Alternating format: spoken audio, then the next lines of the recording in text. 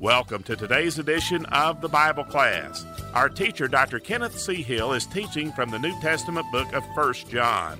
You may send your questions by email through our website at whcbradio.org. That's whcbradio.org. Or you may mail those questions to the Bible class, care of WHCB, Post Office Box 5, Blountville, Tennessee 37617. And now, here's Dr. Hill with today's lesson. Welcome to the Bible class.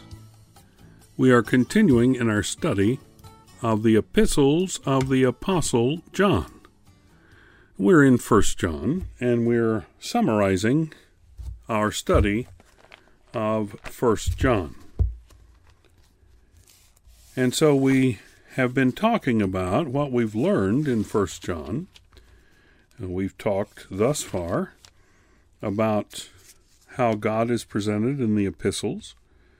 He is light, He is love, He is righteous, He is life. In 2 John, He's presented as truth, and in 3 John, He's presented as being all good. And we had 7 tests of our walk with God, which you'll have to refer back to the previous session to see that, or to hear that at least.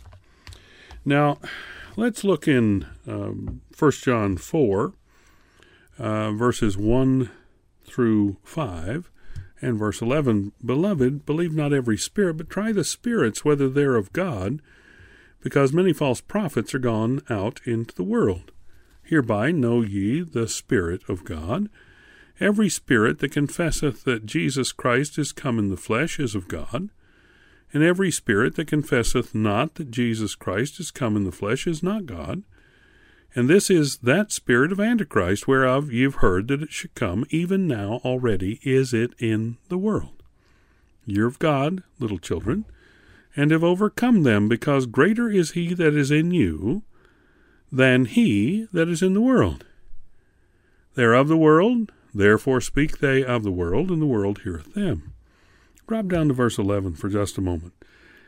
Beloved, if God so loved us, we ought also to love one another. And so we need a belief by which to live. It's a creed by which to live. The Latin word was credo, C-R-E-D-O, which means I believe. And so we, in English, talk about creeds. And so we need belief. We need the right belief, the correct belief, if we're going to please God, because God is interested in what we believe and in how we act. But primarily, He's interested in what we believe because, as Christ Himself told us, if we believe something in our heart, then it will come out and it will be seen in our lives. You cannot believe things that are untrue about Christ, false things, false teachings, and have fellowship with Him at the same time. You just cannot do that. It is absolutely irresponsible and absurd to say that it doesn't matter what doctrine you believe or what faith you have in Christ or how you believe what you believe or even what your belief is. It makes no sense for you to say it doesn't matter. It doesn't matter, you say, because I believe it sincerely. There are a lot of people who have sincere beliefs and they're sincerely wrong. They're sincerely lost. They're not hypocritical, they're sincere, but they're lost and on their way to eternity without God, because you cannot please God just because you're sincere. You have to be sincerely right. You have to have faith in Christ. And you have to have sound teaching that you believe. Now, we know that the heresy of the false teachers during the Apostle John's time we're denying the fact that Christ truly suffered on the cross and died, was buried, and rose again. They said it was only a mystery, and he was just someone who came and someone who left.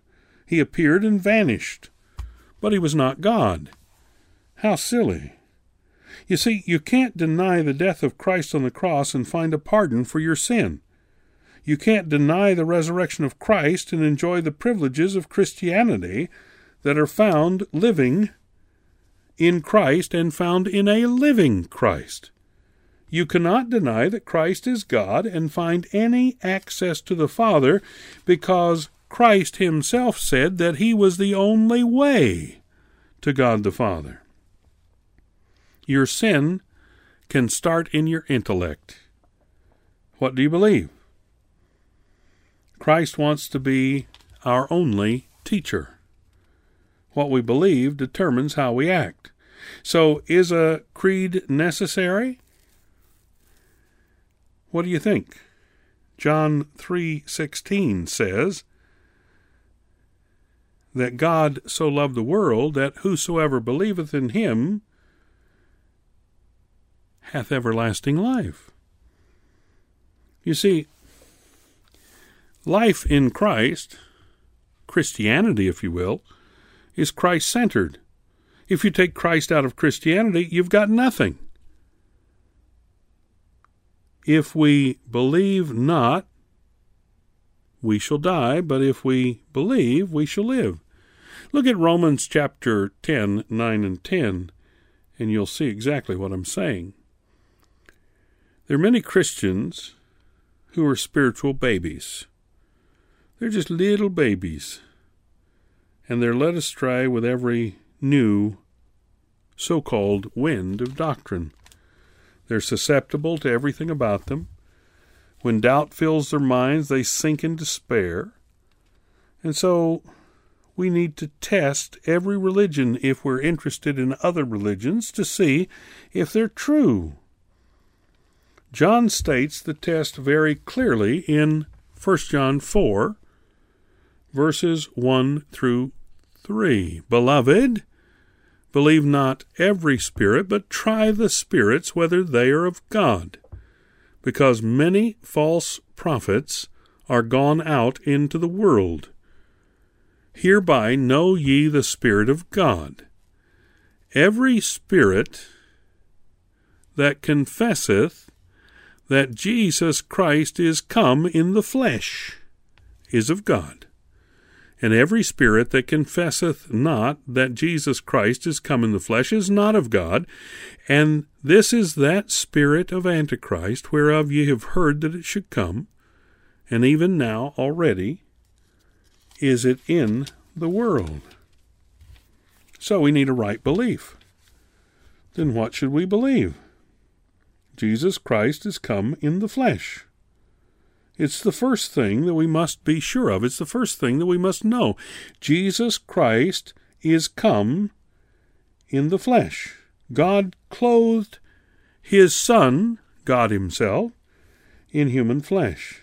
He took upon himself the form of a man that he might die in the place of a man. And he carried those sins, your sins and my sins, in his own body on Calvary's tree, the cross on Calvary. John says in his epistle, in his gospel, I should say, in the Gospel of John, chapter 1, verse 14, "And the Word was made flesh and dwelt among us, and we beheld his glory, the glory as of the only begotten of the Father, full of grace and truth." Now, Christ lived on this earth just 33 years or so, but of course that's not his whole existence. Christ was with the Father from the very beginning, which means he was there from before the beginning as well. Over 2,000 years ago, Jesus Christ came to this earth on his first advent. It's called Christmas by many, but he didn't begin his life in the manger. He took upon himself the form of a man, And he remained on this earth those 33 plus years. He gave himself on the cross and died for us, for our sin, was buried, and rose again. Then he went back to heaven where he came from. Think how Christ was received or not received on the earth the first time he came. John, in his epistle, chapter 1, verse 11, he came unto his own, and his own received him not. They did not think that this one in the flesh before their eyes was Almighty God. They called him a blasphemer when he claimed to be equal with God by saying, I and my Father are one. We find that in the Gospel of John, chapter 10, verse 30. And it was because he showed himself to be equal with God that they put him to death. They wouldn't believe that Jesus Christ was God come in the flesh. And so the first thing that we must do is believe that Jesus Christ is come in the flesh. Secondly, we must believe in the very deity of Christ, that he is God the Son, the only begotten Son of the living God. According there in verse 22 of chapter 2 of 1 John, we see this: Who is a liar but he that denieth that Jesus is the Christ? He is Antichrist that denieth the Father and the Son.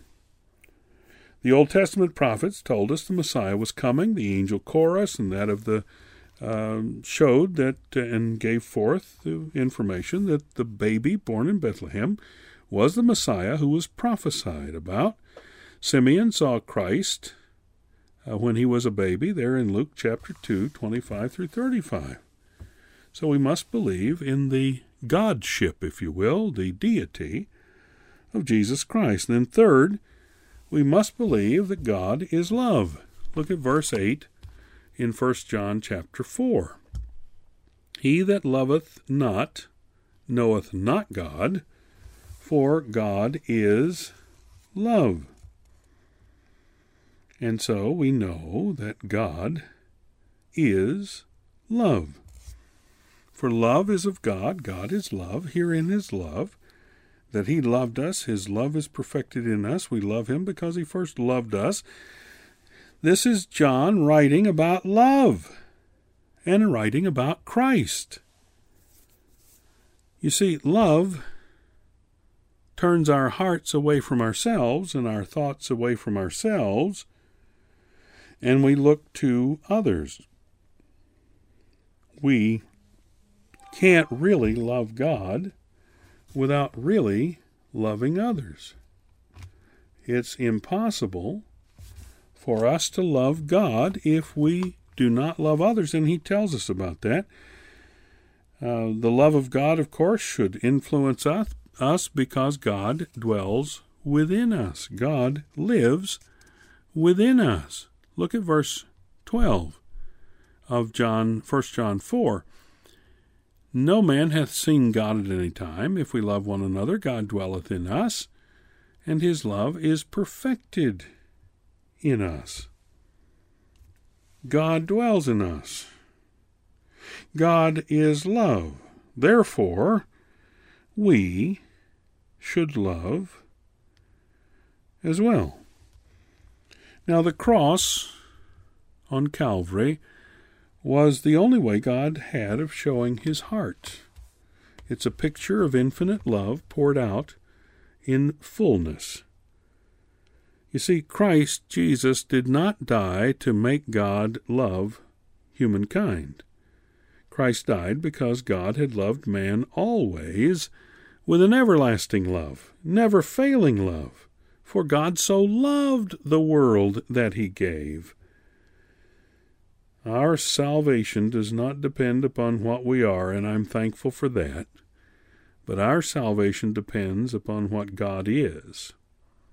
And what are we told here in 1 John? We're told that God is love. And he first directed his love toward the individual. It's the individual who affects the community. It's the individual who affects the family. It's the individual who affects society. God is unseen, And there are many who need God's love. So we've got to show it to others. We've got to show them love. When we love, we become like God, more like Him every day as we love. So we ought also to love one another. And then we must believe that Christ is our Savior. That's in 1 John chapter 5, verses 10 through 12. Christ was sent to be, quote, the propitiation for our sins, because sin barred man from God's love. We remember Romans 6:23, for the wages of sin is death, but the gift of God is eternal life through Jesus Christ our Lord.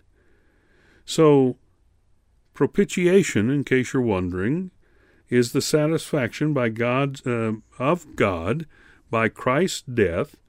The whole demand of the law upon the sinner was satisfied, and that is what propitiation means. Propitiation is the cause of life, for it is through the sacrifice of Christ that we have everlasting life. And we see that throughout 1 John.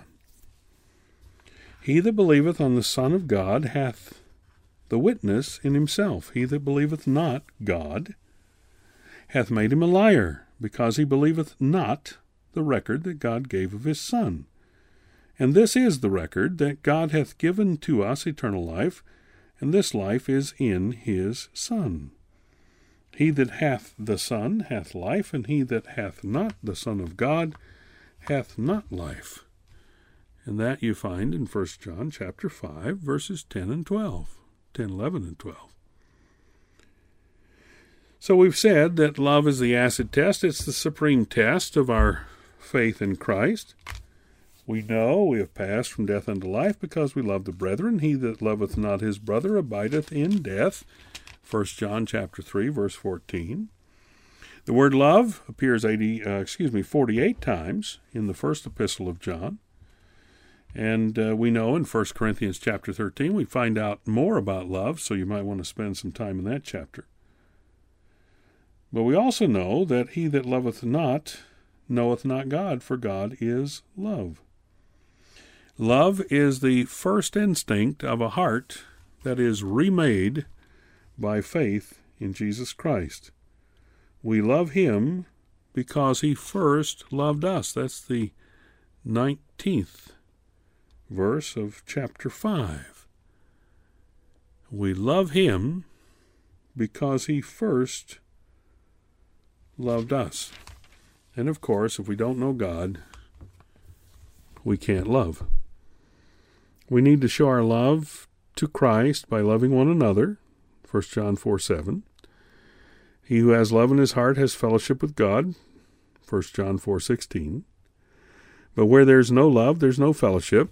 1 John 4:19 through 21. And then in 1 John chapter 5, as we finish our summarization, we see that there are rich rewards to be had by the Christian.